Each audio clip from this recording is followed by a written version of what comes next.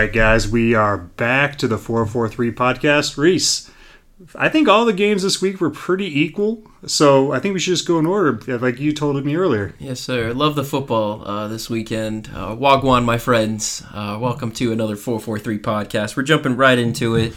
Arsenal at home, defeating Crystal Palace 5-0 to start the Saturday slate. Matt, lots of discussion to be made here. What were your thoughts on the game? So, in the overall picture this weekend, I'm going to start there. This seemed like the only time the two teams didn't have a plan. Because when you look at all the games, even though some didn't go the losing team's way, they had a plan. This didn't look like Crystal Palace had a plan at all. And that colors the three viewpoints I have of this game. Yeah. Now, I put in my notes here before the game started. I said, no Elise, Palace may lack some creativity in the final third. And it looked like they lacked some creativity in the final third a lot yes, of the game. Did. And you guys came out of the gate, like you were playing, how you started the game against Liverpool a couple months ago in the Premier League match as well, where you're cutting through them like butter. You get into the final third. You have a lot of chances. Set pieces. Exactly. And we'll get into that in a moment. But with Palace, I want to touch base with Palace. The way they came out on ESPN, they had it as a 3-5-3, but it was actually a 5-4-1 when they were out of possession against you guys, and you guys were playing in your own half. And then once you guys got into the final third, that's when they pretty much closed down shop and went into a low block. And we get into that first goal where they concede a corner, and I texted you yesterday. I said death taxes and a set piece goal by the Goons, and you guys deliver again. What were your thoughts on that? So the first two, I was just like, I think you and me texted at the half that you weren't impressed by what we saw. Yeah. I think I'm going to lump both these goals together for this discussion because to me it was a 2-half game. And Gabriel got robbed for that second goal. Yeah, it should have been a brace. It should have been a brace. I'm with you, but go ahead. This should have been a goalie error and a brace. But this, to me, reminded me of the Arsenal we'd seen all season, like you said, where I was just like, they're just papering over the cracks. They're just scoring from set pieces. Yeah. That's the middle perspective. The first perspective of me in this game was, oh my goodness, we won 5-0. This is awesome. Yeah, of course. And then the other one was, Arteta didn't fix any of the mistakes. We're still just scoring from set pieces. A big man getting lobbed in the box and hitting it in. Yep. We need to score from open play. Yeah. But then a third group of Matt delegates appear in my brain because the second half was much different than the first half. For sure. Night and day. And jumping into the second half, you guys were, again, coming out of the gates firing, but a lot more clinical. And I think it was because Palace had to open up and try to attack to make a comeback. But when a team opens up against this Arsenal side and they give you opportunity to do transition play, you guys are pretty much unbeatable. And that's the thing that missed. That's where the third group comes in because we would not be what you call a counterattacking team this season. Mm-hmm. We had bits and pieces of it last year, but Arsenal is not what you. If you rank the counterattacking teams, I'm pretty sure Arsenal will be in the relegation zone. Yeah, because you guys dominate possession. That's what you guys have been known for this season. And there was a new tool in the toolbox. So the third group of Mats is like, this is cool. We have a new tool in the toolbox. I just don't know if any other team will be, and I mean no disrespect to Roy and Crystal Palace, because I still like you guys, stupid enough to do that to Arsenal. Yeah. and again, we'll get into Roy Hodgson towards the end of the game as well, because it was scenes. Roy, man. Yeah, we'll get into that. But I'm gonna lay out my thought process with this Arsenal team, man. Kind of like how we did with United a couple weeks ago. So. Enlighten me, sir. Yes, a lot of Arsenal fans have been calling for a striker, particularly Ivan Toney, as the main guy that everybody wants. We'll get into him next game. Yeah, for sure. And I don't think the need is necessarily a striker. I think the need is still that left 8 position that from Xhaka. One thing that Xhaka did so well, along with being defensively always working back, is he was so creative in the final third for you guys. And whoever has been playing that left 8 position, for example, it's been Kai Havertz more as like a late arriving striker. He's not going to be the guy that has been creative as much as Jacques has been last season. Could we also say that with Timber and well, pretty much anybody, because you guys and Partey out, that we're also, and Zinchenko spotty, we're lacking our forward progressors. Exactly. And now we replaced Xhaka with a late smasher striker instead of having that. So basically, we have one of our three main progressors in the team semi-regularly, and that's about it. Yeah. So that's sort of one of the options is maybe look for a replacement left aid instead of going all out for a big $100 million signing this window. I don't want a $100 million signing. I want some winger cover. I want what they were trying to do last year with Mudryk. I think we need a winger. Okay. We need what we saw Liverpool pull off later, and what City does is we need more reliable pieces in the attack. But to be honest, I think... But I think you are right that after that, but to get a reliable 8, I think you're going to spend more than I think we could get. Yeah, we need to. And with that reliable 8, I think it's taken a lot of the pressure off of Odegaard and Saka in particular, because I feel like with all... We've been kind of saying, where has Saka been all season? No, because he's been good, but he hasn't been up to the Saka standards that we're used to. But I think if you add that left 8 who can provide stability and balance the actual team...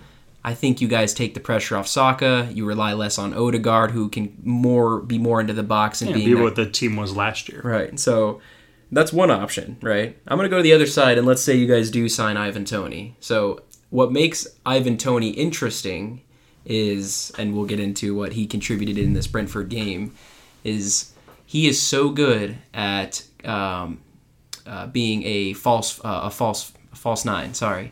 So what he does is he will basically step into that 8 position when you guys are attacking, and he can play that long ball, let Odegaard get in the box, let Jesus maybe get into the box if there's some way that he fits into the team, or whoever that left 8 is, to be the guy arriving in the box, and Toney drops out. So there's really... I think it mainly comes down to the lack of creativity specifically on the left side of the field, because you guys are either relying on Martinelli's pace and beating his man, or you're relying on Saka and Odegaard to beat their man or make a play in that final third. Kai Havertz is basically playing as a second striker, and I think that's kind of, although he's been fantastic in my opinion with you guys lately, especially we've been giving him praise a couple weeks ago in December in particular. And he set up a lot of, his mobility set up a lot of stuff in this game. Exactly. But he drew people away for sure from where they needed to be. But if you go against like a tough low block team like West Ham, for example, it'll be hard to score against those types of teams. Arsenal plays them in 3 games from now. Gotcha. So I think it's interesting that the need is for a striker like Ivan Toney. I think you guys can use him. But it's at one point, is $100 million going to be too much for that type of delivery? We'll cover that when we talk Ivan Toney. I have some opinions, and I have a question for you on him. Perfect. On the next game, but I don't want to get into that now. Now, let's go ahead and go to the other side with Palace. Of course, Martinelli has 2 goals in like the span of 2 minutes, not even 2 minutes. Me and my brother thought the second goal was a replay of the first goal. It was basically identical. Yeah, because we were like, he was saying something about, like, we've been putting money into our house, and he was going over something that needed to be fixed to add to the list. And we turn around, and Martinelli scores again, and it looked just like the first goal. So you didn't celebrate, really? We didn't celebrate, and then the score went up, and he's like, I think you did it twice. And I'm like, he did. And I thought Palace... they played well in the first half, but those set pieces killed them. Like I said, they had to open up in the second half for you guys, which, again, will kill them. And we go to the end of the game, and Roy Hodgson's looking on to his away side, and there's these signs that are placed up, basically advising that there's no direction. I felt insulted by one of them, sir. Yeah, no direction, no stability. Do you think Roy Hodgson's time is coming to a close here at Palace? Well, he's going to retire at the end of the season. I don't know if they're going to give him the sack. I hope they don't, because I don't think Roy's doing anything. I feel like if you came into the season as a Palace fan, I think they're right where you would expect him to be, and that's mid-table, that 11th through 15th range. But they see all their neighbors, and now West Ham's moving up, and they want to be Brentford's moving up. Villa's skyrocketed. Well, Villa's not their neighbor. I'm talking about the London clubs. Oh, gotcha. Oh, you're talking about geographic neighbors. Gotcha. Arsenal has always been up there, and then Chelsea came out of nowhere. Spurs and West Ham have pulled themselves up by their bootstraps to get up to that, level where they're selling players for £100 million, and I think they're just feeling left out. Yeah. Because there are other London clubs that they're the lowest of the Premier League clubs.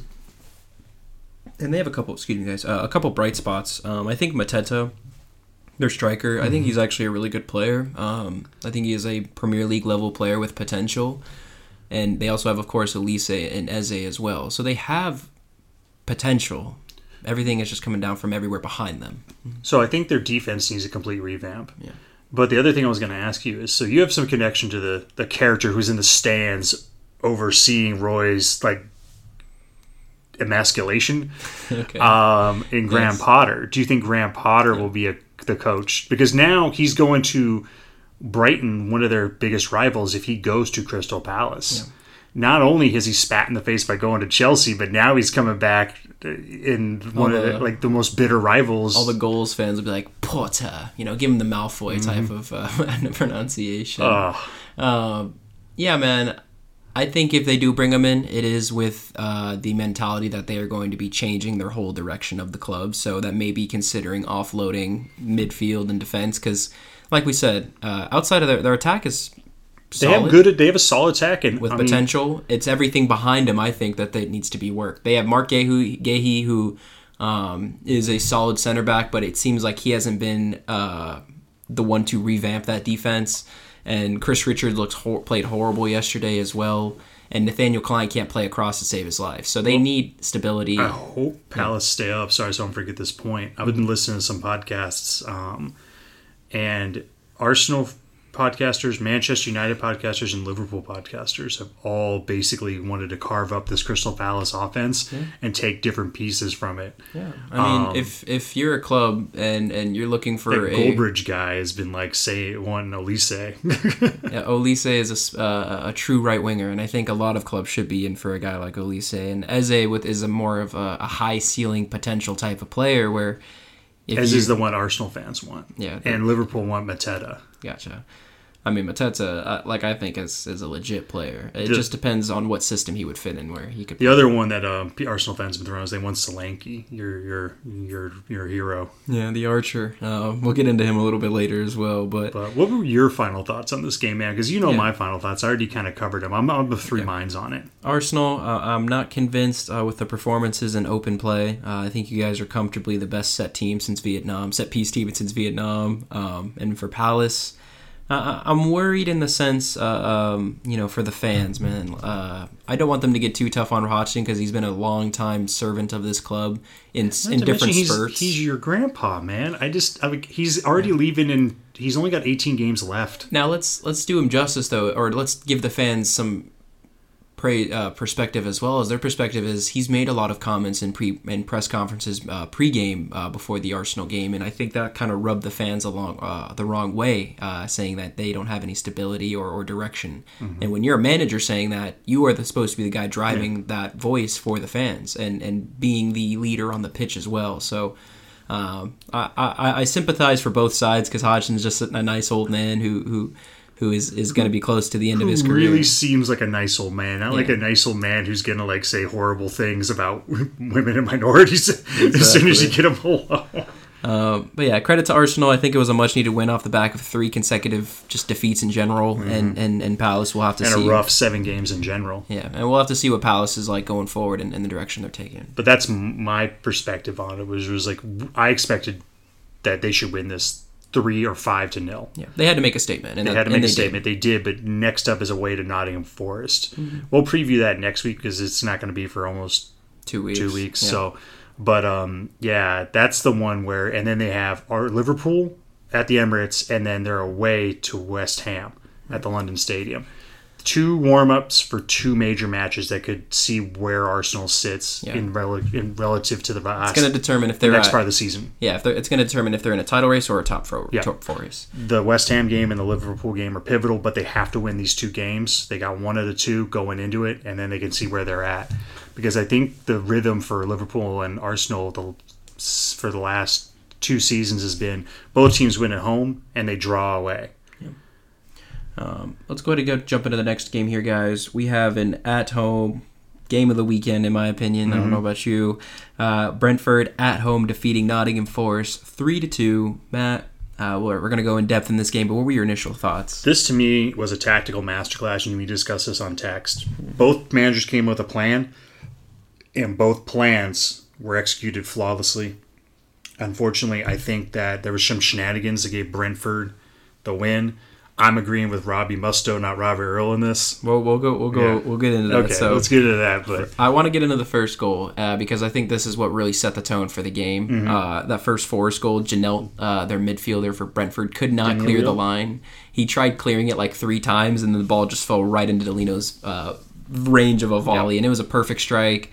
3 minutes into the game, so I'm thinking at this point, man. I thought Thomas Frank was having an aneurysm about that. Yeah, and I'm thinking, like, if they're making this type of error this early, Brentford might actually be a team we should be worried about going forward. But Thomas Frank, as you just mentioned, a solid manager with a clear idea, and you can see the patterns of play from both sides. So I give credit to both managers in this game. Nuno and Frank both came to win this game. Their patterns of play were perfect, and I thought Nuno's attacking formula, especially, were pretty fun to watch with Brentford's high line. I had no clue who was going to win this game. So let's go ahead and jump into the free kick, which was, of course, inevitably Ivan Toney. It just had to be. I was in a Target, but I was watching it on my phone. I looked like one of those guys in a Target walking around with his phone. Like, did you have an earbud in? Nope, no sound. Oh, so no sound. I originally did not. You were brave, sir. Yeah, I had to turn down. Yeah. So I originally did not see the ball get moved or anything like that. What I saw was the defender basically jumping inwards, which I thought opened up that easy Ivan Toney shot.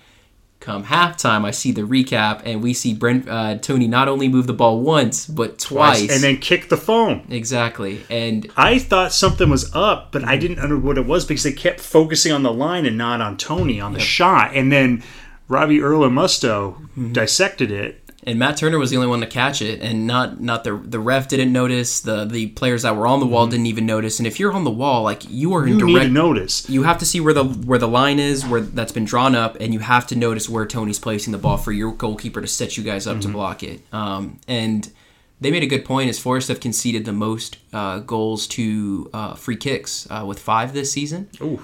But it's a little harsh in this circumstance. So just to confirm. Again, guys, we don't know the VAR rules because they're changing every single week.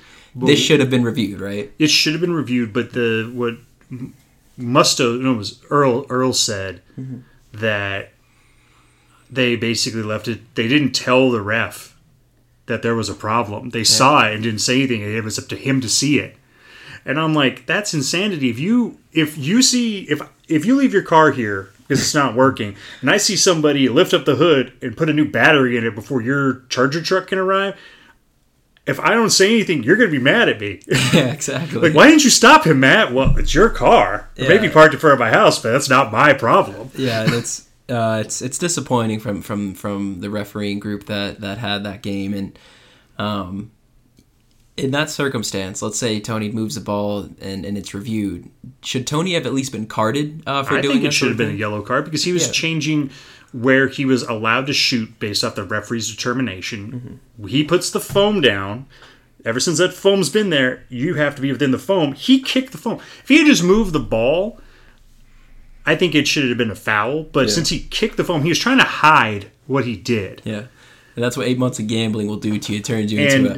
This is when you're like, all the Arsenal players are like, I want Toney. You know, if he played for Arsenal, that's getting him a red. Yeah. If he gets caught. I don't want like a guy who's that shifty. He got banned because he did 200 voting counts. And then his first game back, he wants to be the hero so bad he cheats. Now, although he cheated... We need him, but I don't want him. To not want him is a little crazy. To not want him for $100 million, I would understand. If we could get him for 30 or 35, I'd take him in a heartbeat. But they want 60 to 100 million. I see. Now let's go ahead and continue. So I saw in the recap because I woke up at 3:30 in the morning, so I was kind of like dozing off a little bit. I'm worried about your sleepy schedule, lad. I need to get you some sleepy time tea. At this point, I'm committed to Premier League football. I'm up in the morning watching them. Just check on me if I'm working in the middle of the day. In the 30th minute, Brentford had a corner, and they had a volley right off the crossbar that I thought initially went in, and it's like juggling around in between these like 3 Forest players and Matt Turner, and somehow the ball is cleared. I don't understand how Brentford did not put that opportunity away. I would have been diving in there and just going head first, trying to get fouled. Exactly. Just getting in through that line. But that dog at Matt Turner was busy eating its lunch. He worried me in this game, man. Yeah, man. Again, it just seems like there's a lack of confidence, and he, even with his distribution, you can see he's not fully confident in his play style either. Now, another set piece comes around with a corner for Brentford. Ben Mee makes someone sets a perfect screen for Ben Mee to run front post. Plus the one where he comes out right out of it and gets it in there. Yeah, and he runs right at the front post. Perfect ball in from I can't remember his name. Oh, it was from Jensen.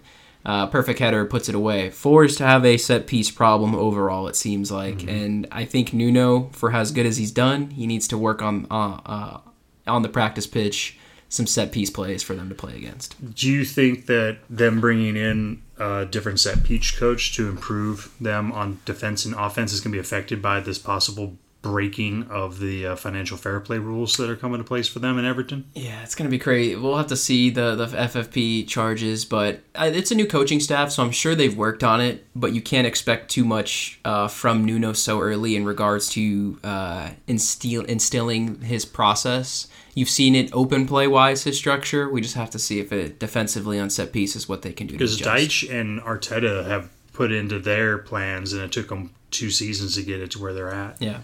Especially Arteta, man. One of the best set-piece guys in the world right now. But Everton's been doing well, too. Yeah, for sure. Now, we get into the second goal for Forest. Again, guys, this was a back-and-forth game. Punches being thrown in haymakers. Yeah. I didn't know who was going to win this until the end. Exactly. I thought Danilo was great. Along with his goal, for his first goal for Forest, he made the tackle, which then set up the Callum Hudson-Odoi cross into Chris Wood for the header. So Danilo is making a name for himself for this Forest side right now in the midfield. So we'll have to keep an eye on him going forward because he was. Does he a 6 or an 8? I think he was more of an 8 today. Okay. But he has been positionally outstanding in my I'm just opinion. looking for possible bargains Arsenal could pick up because they need to. I forgot to mention quickly back to Arsenal. Oh. One of my theories that I would like to see from an Arteta side, Declan Rice as the left 8 and put Georgie back into that 6. I want to see if maybe Declan Rice can add that Xhaka option. Jorginho is not ready for a full 90. Oh, he's come back from injury? Yeah, he remember when he played against Liverpool, they subbed him off. Gotcha. And brought in Emile Smith-Rowe at I think 60 or 65. He can't do much more than a half right now. Gotcha. I just want to see Declan Rice in that left 8 role, see if maybe he can fill that Xhaka void that's been missing. I think he could. I just think that they need more pieces to give different options to this midfield. That's why I think it's a 2 to 3 players they're bringing in. Gotcha. And I think they need to explore not going for 60 to 100 million pound guys. You need to find some guys out there you can get for 30 to 40 so you can get 1 or 2 of them. Gotcha. And sorry about for that disclaimer, guys. Just a quick point I wanted to make on that Arsenal side. So jumping back to the Brentford game, we get into the final goal of the game, and I thought this was an insane turnaround volley from Maupay, or Mupay. His name's Mopay, but I'll call him Mopey. Gotcha. Right off the thigh, turn, volley. I thought it was a great goal in the 80th minute, 79th minute? 68th. 68th minute. And just no response from Forest. I have screenshots, guys, so I'm not that good. What were your final thoughts on this game? I thought it should have been a draw because of what Toney did. But if any team was going to win it, it was going to be Bees. They looked the team that looked at, like, if the other, it would be like a 55-45 split on this game on who should have won it. Gotcha. Me, I thought it was 50-50. I thought both teams deserved something, and I thought, in terms of Toney's actions, that's just not cool in the game of football. But it's also worse on the refs, because if you can cheat and get away with it, really, it's not your fault at the end of the day. Before we move on, can we have a little bit more conversation about Toney? I sent you a video this morning of them playing the Undertaker's theme to welcome back Toney. Brentford seems like a club, and you said this too, that absolutely adores Ivan Toney. And Ivan Toney seems like he just wants to get the heck out of there. Yeah, and this guy in his damn interview is like, I think it's pretty clear I want to go and win titles eventually, and whether if it's this window or the next, I'm ready. Like, dude, you've been gone for 6 months. First of all, you should be thankful that Brentford didn't just cut you and you made no money for the next 8 months. Like, if they wanted to, they could have banned you from the team. They could have gone to the Sporting Court of Arbitration and gotten their money back and invested in a player that are 2 players they could have used. Yeah, and for him to be named captain to the side, it seems like he likes his team when he's in front of them, but when he's away from them or on social media, it seems like he doesn't really care for the Brentford Bees. So, Man, honestly, I hope he stays, and I hope nobody buys him both windows, just so he's stuck there, just so he can realize that he's actually at a great club with a great ownership and a team that appreciates him. A team that also is getting their pieces back from injury, too. I mean, we saw my friend Nuno Tavares on the pitch yesterday, and I know Arsenal fans think that he should only be sold for £2 million. Yeah. I think there's a player there that can play at the level of a Brentford and lower and make a good darn contribution to those clubs. For sure. Now, jumping into the Sunday slate here, Sorry, guys. That was a shot at Arsenal Fan TV. That's okay. Into the Sunday slate here, guys. We had another a freaking great game. Sheffield United at home drawing West Ham. The Blades of Wilder, Matt. Talk to me about them. They didn't quit. To quote the great philosopher Matthew Turner, they had a dog in him, and he was ready for that fight. I thought they deserved 3 points. I thought they did too. But West Ham is such a team that can absorb so much pressure, and then it only takes one counter for them to be clinical. And it happened in both halves where they were against the run of play. They were getting dominated by Sheffield, and all they needed was one counter. You can tell they were missing Kudus. You can tell they were missing Paqueta, especially Paqueta. I thought he was a huge loss, specifically today. First half, I thought McAtee was their best player. He's a great player, a City loanee out of their academy. So what City are doing right now is just crazy. What were you thinking? But honestly, I thought this was Sheffield's game to draw because it looked like they were going to win it. And when Ward-Prowse got that penalty in the 79th minute, I was just like, I was gutted because like Sheffield had won me over. I mean, you know, all the London clubs kind of irk me except for Crystal Palace and Arsenal, but yeah, man. And then I thought Moyes was gonna have did you see his face when they awarded him that penalty at 90 plus 13? Latest goal in Premier League history. But let's reverse. Let's go. He looked like a guy from those commercials where the old people slip and break their hip, like he was falling down the stairs, like that shock camera shot they have of them. Yeah. That's what Moyes looked like. Unlike Roy, I didn't have any sympathy for David in that moment. For sure. And I want to go back to the first goal for Sheffield, the equalizer, because that was the... let me just make sure I got his name right. He's a Villarreal loanee, Brereton Diaz, his first goal for the club. He joined on loan from Villarreal 2 weeks ago, and he finally made his Premier League debut, and he had the ricochet that was deserved for Sheffield and good build-up. So I want to quickly shout him out because that pretty much shows that they needed some help. They got some investment in January. I know it was just via a loan, but he made an impact right away. But in January, I think that's the thing you need. You can't do a wholesale, jerry-rigging of your team. You just need to have a good squad, and you just need cover. Yeah. Like what Arsenal's talking about doing, I'm just like, it's the January window. What players are available and how much did you pay for the January premium? You have no money. You have a goalkeeper on loan. What are you doing? Exactly. And like the way that Man United fans are talking too, and I'm just like, what are you guys like? Yeah. Like I know you guys have the second biggest revenue stream in the league, but like January is not that. It's like, oh, we had a guy go out on injury. Let's go find a left back on loan for 6 months to just give us some cover. Exactly. And, going to the other side with West Ham, I thought Danny Ings was the best player on the field today. I thought that was the best game I've seen from Danny Ings since he was at, Southampton, 3 years ago, 4 years ago. On that penalty, man, I can't tell if he really tripped or if he acted. It was so good. Half of me goes, oh, it's a dive. And the other half goes, no, he really got his foot tripped. He did good. I can't tell if he put some sauce on that burger, but he did something. Even just right before that, he nutmegged the guy. So he played out of his mind, in my opinion. Because I'm telling you, he looked like how he was at Southampton. He was selling like Seth Rollins and Ric Flair blood. Yes, exactly. What were your thoughts? For the Sheffield pen? Do you think it was a concrete penalty? That's the one I was more 70-30. I didn't think it was a penalty, but I'm glad they got it. Yeah, for sure. It's the opposite of the Toney thing with me. I was kind of like, they needed it because West Ham took their shot and they got it because Ings got that penalty, but Sheffield deserved something from this game and they got it. If West Ham would have walked away with 3 points, I'm sure Sheffield would have been very displeased if they weren't given that penalty. So, credit to both sides, specifically to Sheffield. It would have been cool to see them get 3 points to really just put some pressure on those teams above them in terms of the relegation. And, Burnley. Exactly. So jumping into the very last game of the Sunday slate, my Cherries lose at home 4-0 to Liverpool.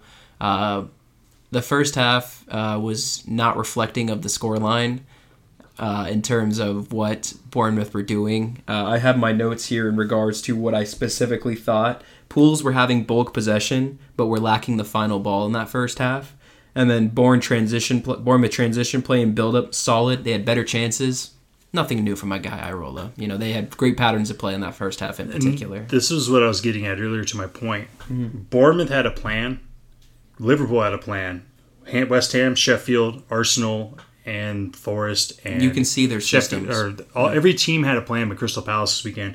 Bournemouth shouldn't have lost. This brings me back to the earlier weeks of this podcast when we were both like, how are Bournemouth getting beat this bad when they are playing this well? Because they had a plan. They stuck to their game plan, but they just couldn't execute it. I think the points were deserved for Liverpool, but I think they should have won it, but not 4-0. Yeah, the scoreline did not reflect the true type of game. Now, we get into the second half, and the worst time to concede is only a few minutes after the second half, and man, credit to Liverpool on this build-up play from the long ball from the right back to the left winger. Who played left wing today? I'm blanking his name. But then played Jota, who then played Darwin. So just great one. Oh, it's Curtis Jones that had the chest down to then play Jota, who played a one-touch pass to Darwin for a finish. I'll do my quick little song. Darwin, Nunez. He silenced his haters. Yes, another, again, he doesn't make it look pretty. He's not the most flashy type of player, but he puts his chances away. What I loved is, so Tom was still home for this game, and he goes, oh, he just ran that ball in, didn't he? Yeah. And I go, and then they show it from another angle, and he's like, oh, he really did shoot it from distance. Oh, okay. Yeah, that's basically Darwin in a nutshell. Yeah.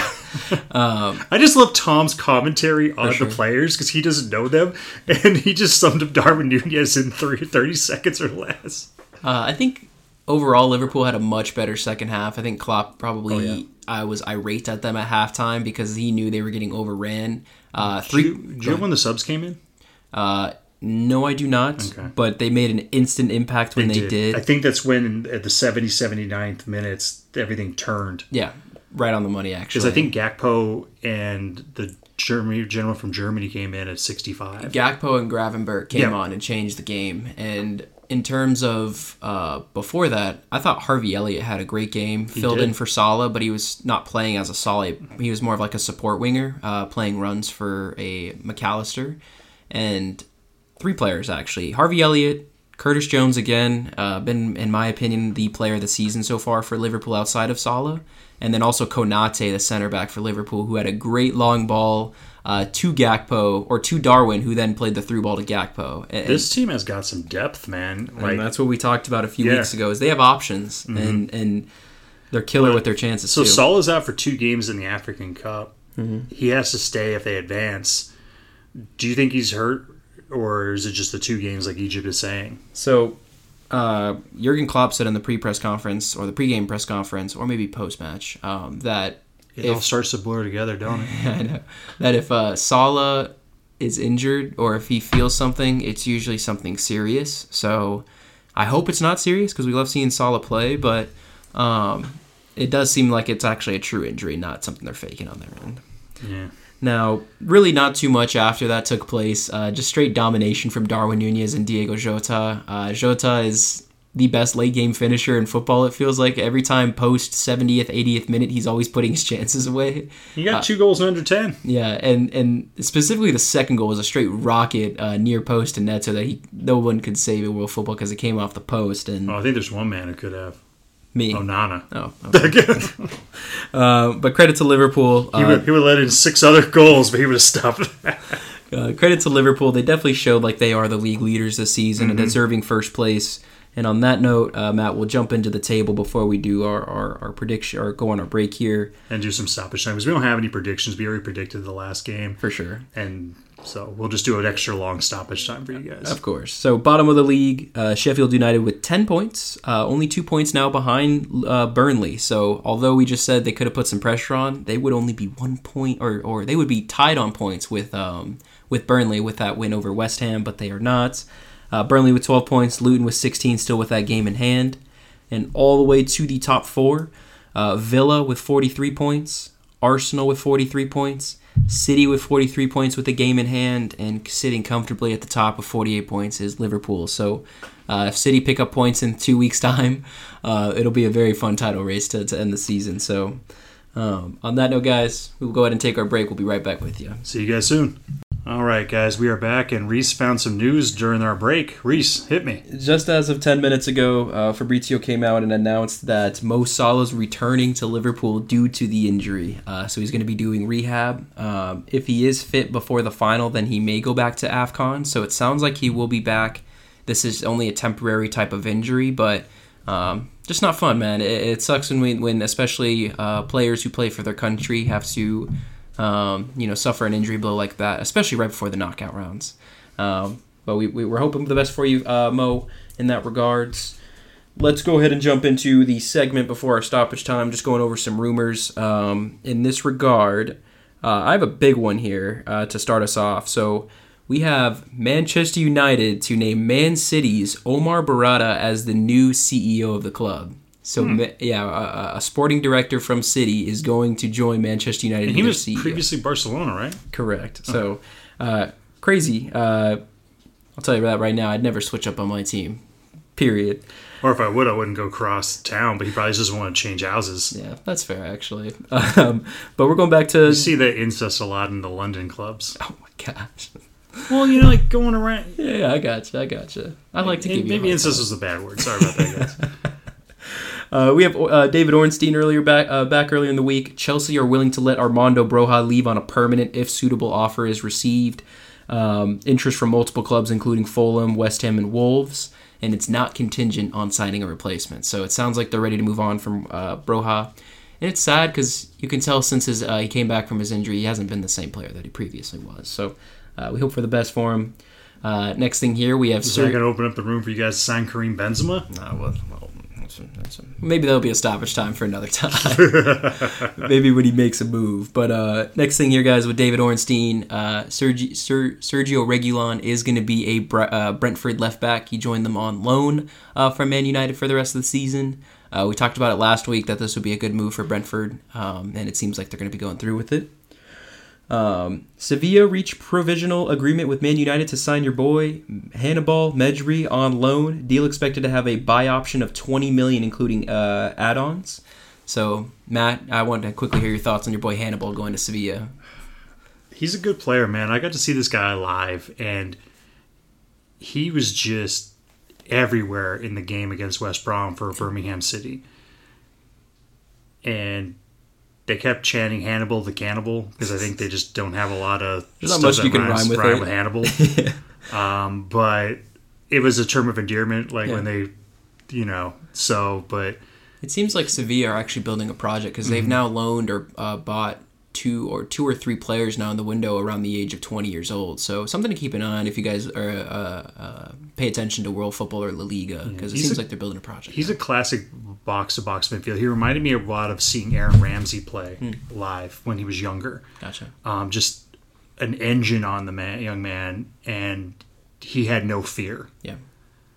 But everyone could see him coming because he has that poof of hair, and it just announces he's in your face. I hope he turns out really good, and then Sevilla activate that buy clause so we don't see him at United ever again. Hopefully for the betterment of our respective teams. But real quick on La Liga, I think the structure of La Liga is going to change. I think Real Madrid is going to become like a Manchester United, and what's the team that Manchester City owned? That Genoa or something?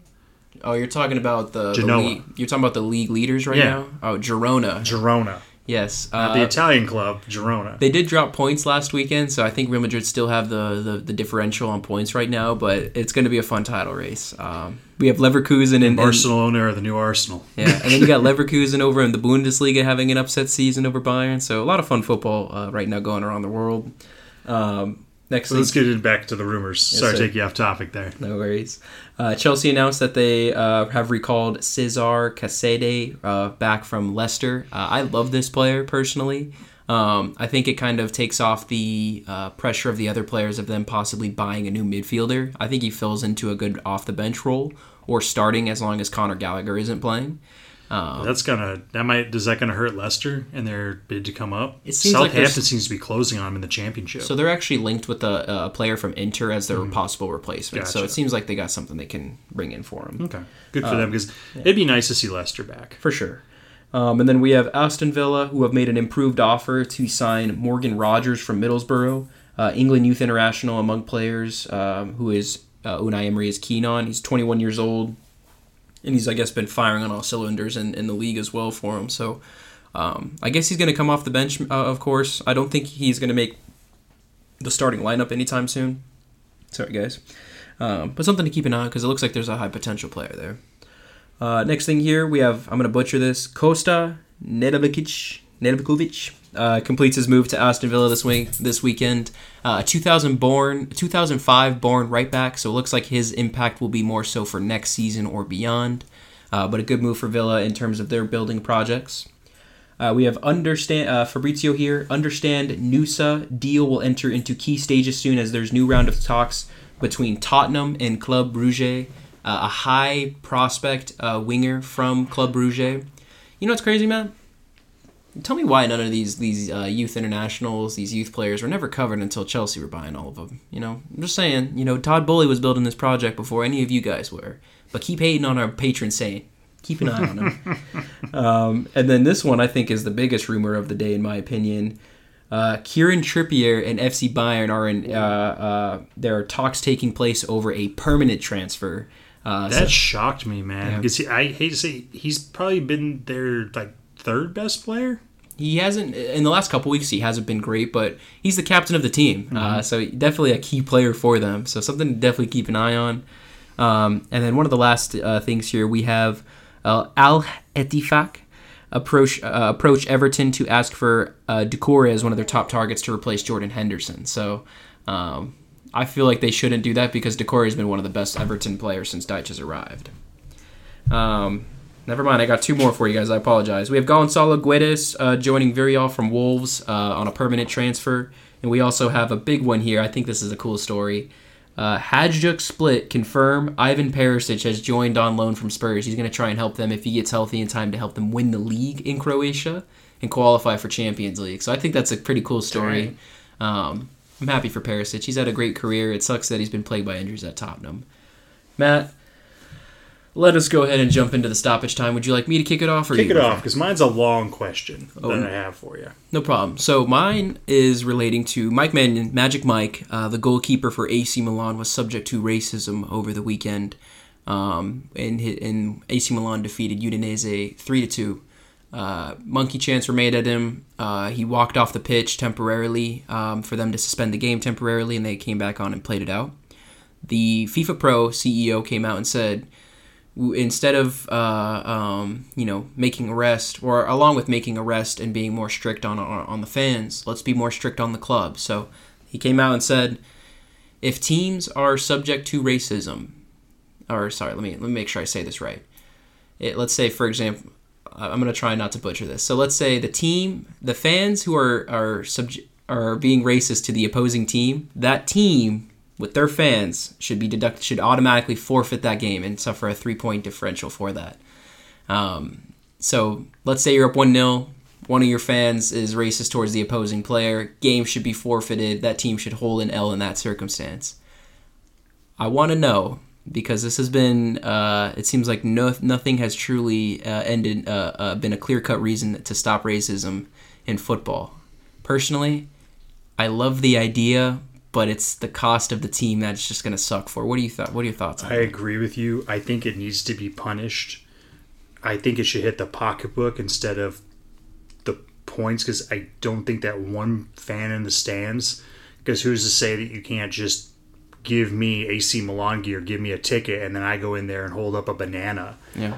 I think it should be financial. It should be investigated. Mm-hmm. And they should lose the ability to fill their home stand or something like that, where the only fans that are there are the opposing team's fans. So you play in an empty stadium with a section cheering you, lose the revenue, and you still have to get the taunts.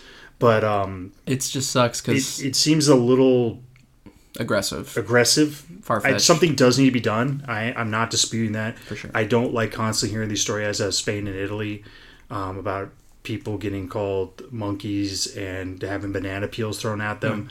I didn't like it when it happened to who's the young man from Manchester City that went over back to Italy. He's Italian. The why is it always me guy? Balotelli. Yeah, Balotelli. I hated when they did that to him. I didn't like Balotelli, but I didn't like the personality. It's not the man's skin color that I don't like. Of course, and he's just a showboater and a spoiled person. It's far-fetched to have a team forfeit a game because obviously they're losing points in that circumstance.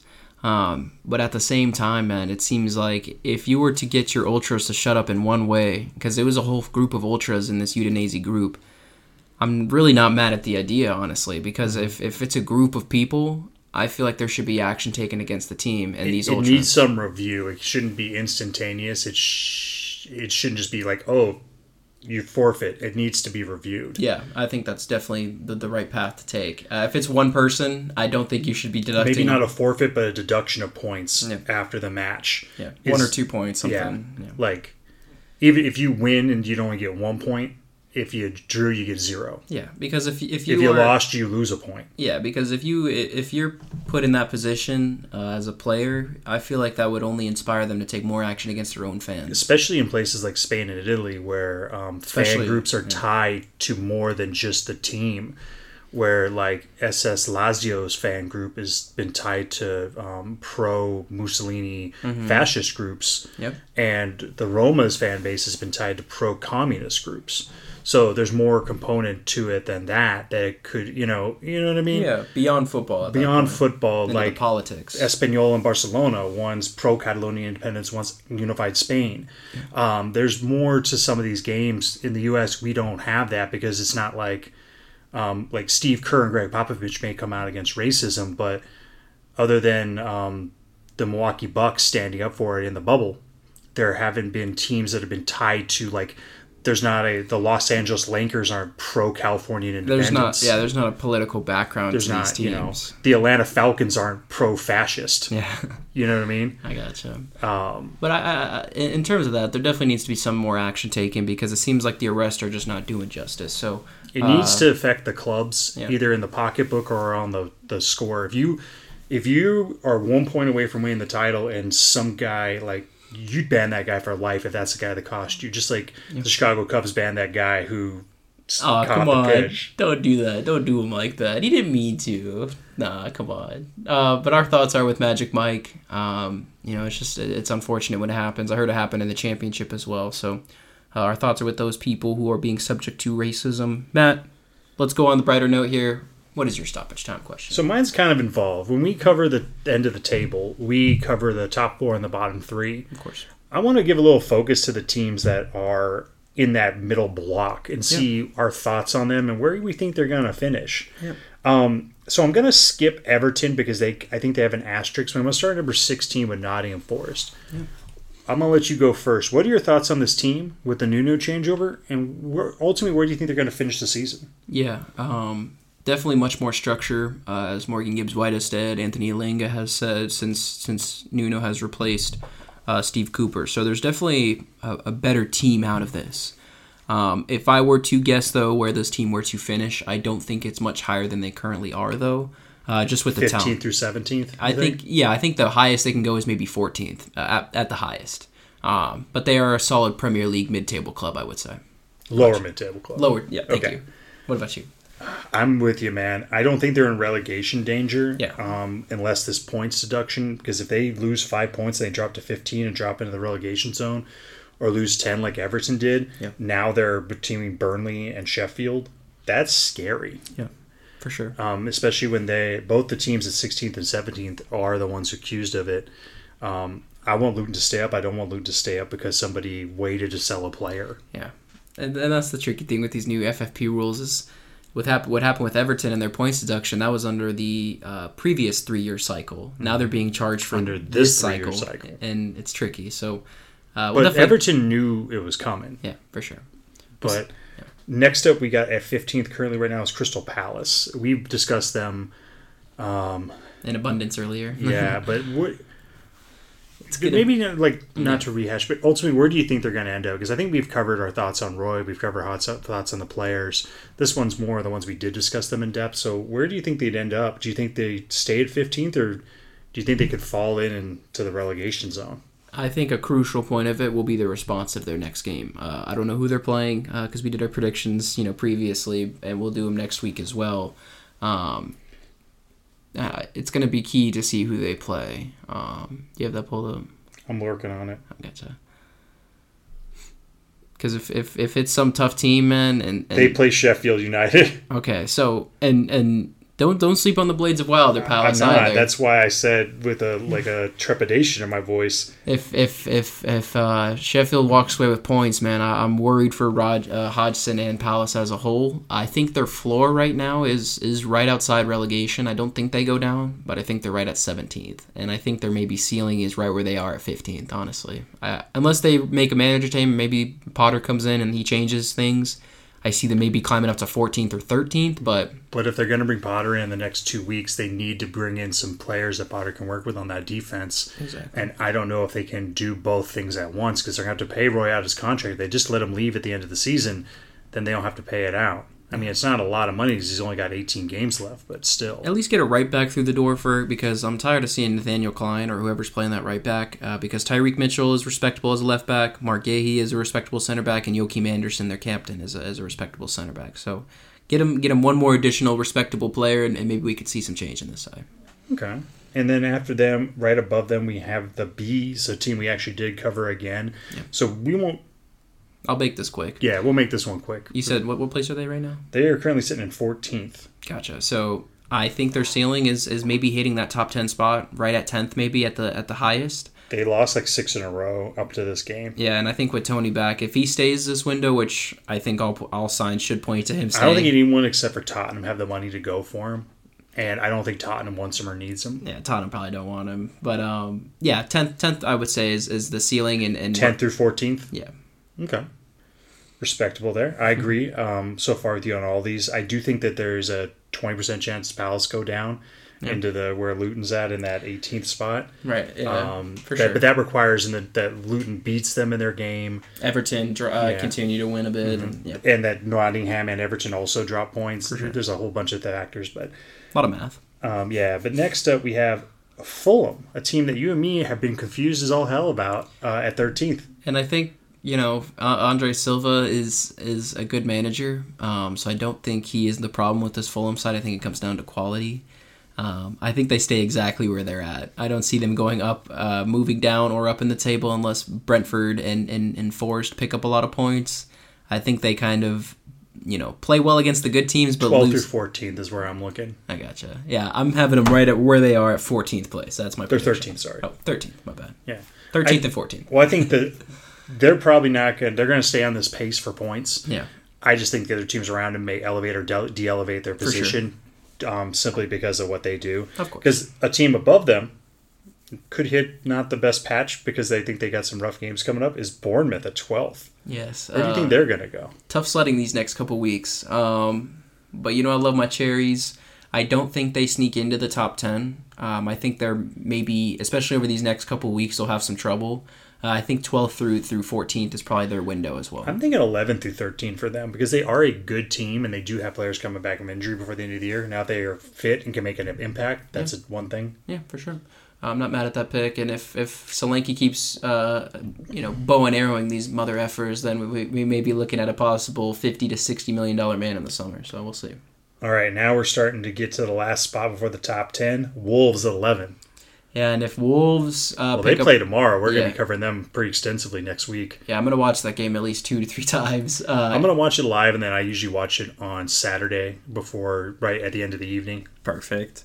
So it's semi-fresh in my mind, but I don't want to get up early if I don't have to. just for you guys to keep in mind, if Wolves win tomorrow, they are tied on points with Chelsea, who are currently 9th, who are 4 points away from West Ham, who are in 6th. So the 6th through 10th spot, 11th spot right now is super, super close. So a lot of key points will be picked up. I love Wolves, man. I think their ceiling is maybe right just outside of Europe in general, and I think that's 8th. And I think their floor is right where they're at in 11th. So what about you? I think they're just outside the European spots to where they are. Yeah. It just depends on how lucky they get. And Neto is coming back. Can he fire? Of course. Can he be the lower league Kevin De Bruyne? Of course. And again, shout out to Gary O'Neill, man. Exceeded my expectations. Mm-hmm. He's doing a great job with this Wolves team. He's got some good players. I hope they don't get picked apart by the teams above them. But sure. I think financial fair play may stop that if they hold to their guns and keep their guys. But Yep. We'll see. And now 10th, a team that is disappointed me this season. Newcastle United, 10th place. They got double digits? Oh my gosh. I think it's pretty obvious what our points are on Newcastle. Gavin Jules made a good point on Thursday. They said, with all these players that are missing for Newcastle, how many of them are actual starters? You have Joelinton, you have Sandro Tonali on his suspension, and you have Nick Pope. All the other guys basically don't start for the team. So with all this talk about how injured Newcastle are, they're really only missing 2 to 3 key missing players. But we saw it against Liverpool. They don't have anything in reserve to turn any tide. When they're tired, they're They're getting run into the ground. Yeah. And the break came at a good time for them. I think they probably have the biggest floor and ceiling out of all these teams we're about to go over. I think their ceiling is maybe the 6th place spot. Which crazy means they're only at 29 points. Yep, and that's the thing is their ceiling and floors is so far and wide that I think their ceiling is 6th place and their floor is maybe like 11th, interchangeable with Wolves. So yeah, crazy. And your Blues 9th place, sitting at 31 points. Yeah, this team still is trying to find its identity in terms of how they officially want to play from game to game. We'll have to see what they do in the January window if they do anything in that regard. But I think their floor is maybe just outside of Europe as well, in 8th place, and I think their ceiling at most will maybe be 6th. I don't think they get into the Champions League - Europa League spot. Do you think they can get Europa Conference? Yeah, I feel like if they don't get into the Europa Conference League, I think Pochettino will have some questions asked from management, because I think that's the minimum, is to get into Europe at least. Yeah. I mean, I think that 6th place, or the Champions League, or not Champions League, the Europa League spot is their high. Yeah. Because they have a talent, they just don't have a team. Yeah, the identity is and now hopefully, we'll have to see what they do against Middlesbrough next week. See if this side has some resilience. But they've been on good form in the Premier League, so would they be a success if they made Europa League and then won the League Cup? I think it's a success if they get into Europe. Trophy or no trophy, I think that would exceed my expectations from when I thought we were back in September, which was not a good form. So we'll see. And then right above them in 8th, we have Brighton sitting on 31 points ahead by goal differential. Again, Wolves and Brighton is a huge game. Again, I had high hopes for this season. I thought this was going to be a certified Europa League team, like a 5 or 6 spot, maybe 7, somewhere in that range, and they have not met those expectations. But I think they're right around where they're supposed to be at, and I think that 8th spot. You said 8th place. Yep, 8th for Brighton. Yeah, I'd say 7th and 8th is probably where they'll most likely finish. Okay, and now we're moving in. I agree with you. I think that they're gonna make Europa Conference League if you guys don't. Yeah, they need Matoma back too badly. Mm-hmm. And now we're in our final 2. We have Manchester United at 32 points in 7th. Yeah, we have to see which United team comes out because it's all dependent on who they're playing and their play styles. They've made a lot of offloading. They've done a lot of offloading this window, and they haven't brought anybody in as of yet. Honestly, I think they finished just outside the European spots this year. Think so? Well, they're trying to make room so the new management group can make moves happen. I don't know if those moves involve Eric Ten Hag. I don't know what the plan is, but I just don't. They're too streaky for me. They've won 10, lost 9, and drew 2. I think their ceiling is 6th. I don't think anybody, unless Villa drop a lot of points. I don't think anybody's touching the top 5 because there's like a 5-point gap, I believe, between the 5th and 6th spot. So I don't think... Yes, sir, 5. Yeah, so I don't think any of the other 4 teams... I think Villa is the one, if there was someone to slip up and drop back into the Europa League side, to be Villa. But I don't think anyone's touching those top 5. So I think 6 through right where they're at. Because we're not going to cover Spurs in this. Yeah. But Spurs went toe-to-toe with them with nobody. Yeah. And they played with like a very good starting 11, and they couldn't break down a no-name Spurs side. Yeah. And to give credit to United, they are starting to be a little bit more clinical in the final third. So we just have to see what the type of confidence this team is coming out with on a week-to-week basis. I think it's good that they've been keeping McTominay out of the side. I feel like they've looked better performance-wise. But 6 and 7... Should they sell him? Nah, because he's basically, like you said, their Solskjaer, where he is, I'll say Ole Gunnar. Yeah. He's great in the final 15, 20 minutes of a game. It's just anything before that, I wouldn't play him. Well, we've seen my thoughts on them. I think they're right outside the 7 or 8. 7's their ceiling, 8's their floor. Because I think West Ham and Spurs are just going to outpace them. Unless something catastrophic happens to a Villa and Arsenal, they're not moving up. I think they get into Europa League. I think it's at 6 or 7 spot, in my opinion. Okay. And then the last one I wanted to cover, we also gave them a lot of love today. West Ham at 6, they have 35 points. Yeah. We need to see this team healthy again because they did not look great against Sheffield United, but a lot of teams have not looked great against the Blades of Wilder recently. Including the one we just covered, Manchester United. Exactly. So, West Ham has a very scary floor, but a good ceiling. So I think it's 6th through 9th. There is definitely a possibility where they may drop some points through the rest of the season. I think the ceiling for them is 5th. The floor is 10th. Okay. Just because if something does happen to Villa and Spurs move up, they might be able to slip up in there. Or something happens to Spurs or Arsenal. They have to exceed expectations and play out of their minds to get that 5th spot, though. But for a team that was fighting relegation last year and won a European trophy, sold their best player and invested it correctly, I'm not. If I was a West Ham fan, I know a lot of them aren't happy with them from what I'm hearing. I would be happy if I were them. Yeah, if for as much flack as David Moyes gets from the general media for being not a good manager, this, that, and the third, he's delivered in Europe, and he has delivered with getting these team results on a consistent basis. So you really can't ask for much more, and the ownership group have done a great job as well. So that's my question for you, mate. I want to give a sneak peek to our friends, if you guys made it this far into the episode, of what next week. I told Matt I had some ideas. So after we do an extensive recap of Brighton Wolves, we are going to do our Premier League team of the season so far. No memes, all seriousness, what we think the best players of the season have been. And I got to do some homework on this one. That's why I wanted to let you know now. So we're going to do a Premier League team of the season. I think we should do a 4-3-3 formation, 3 midfielders, 3 wingers, or 3 attackers, and of course 4 defenders. Okay. But on that note, guys, another great episode. Great football this weekend. If you guys watch World Football, keep an eye on the Bundesliga and the La Liga as well. But we've had a special episode. Matt, end it for us. All right. Live long and watch some football, lads. There's not a lot of it right now on the Premier League, but there's a lot international. Have a great day and see you guys soon.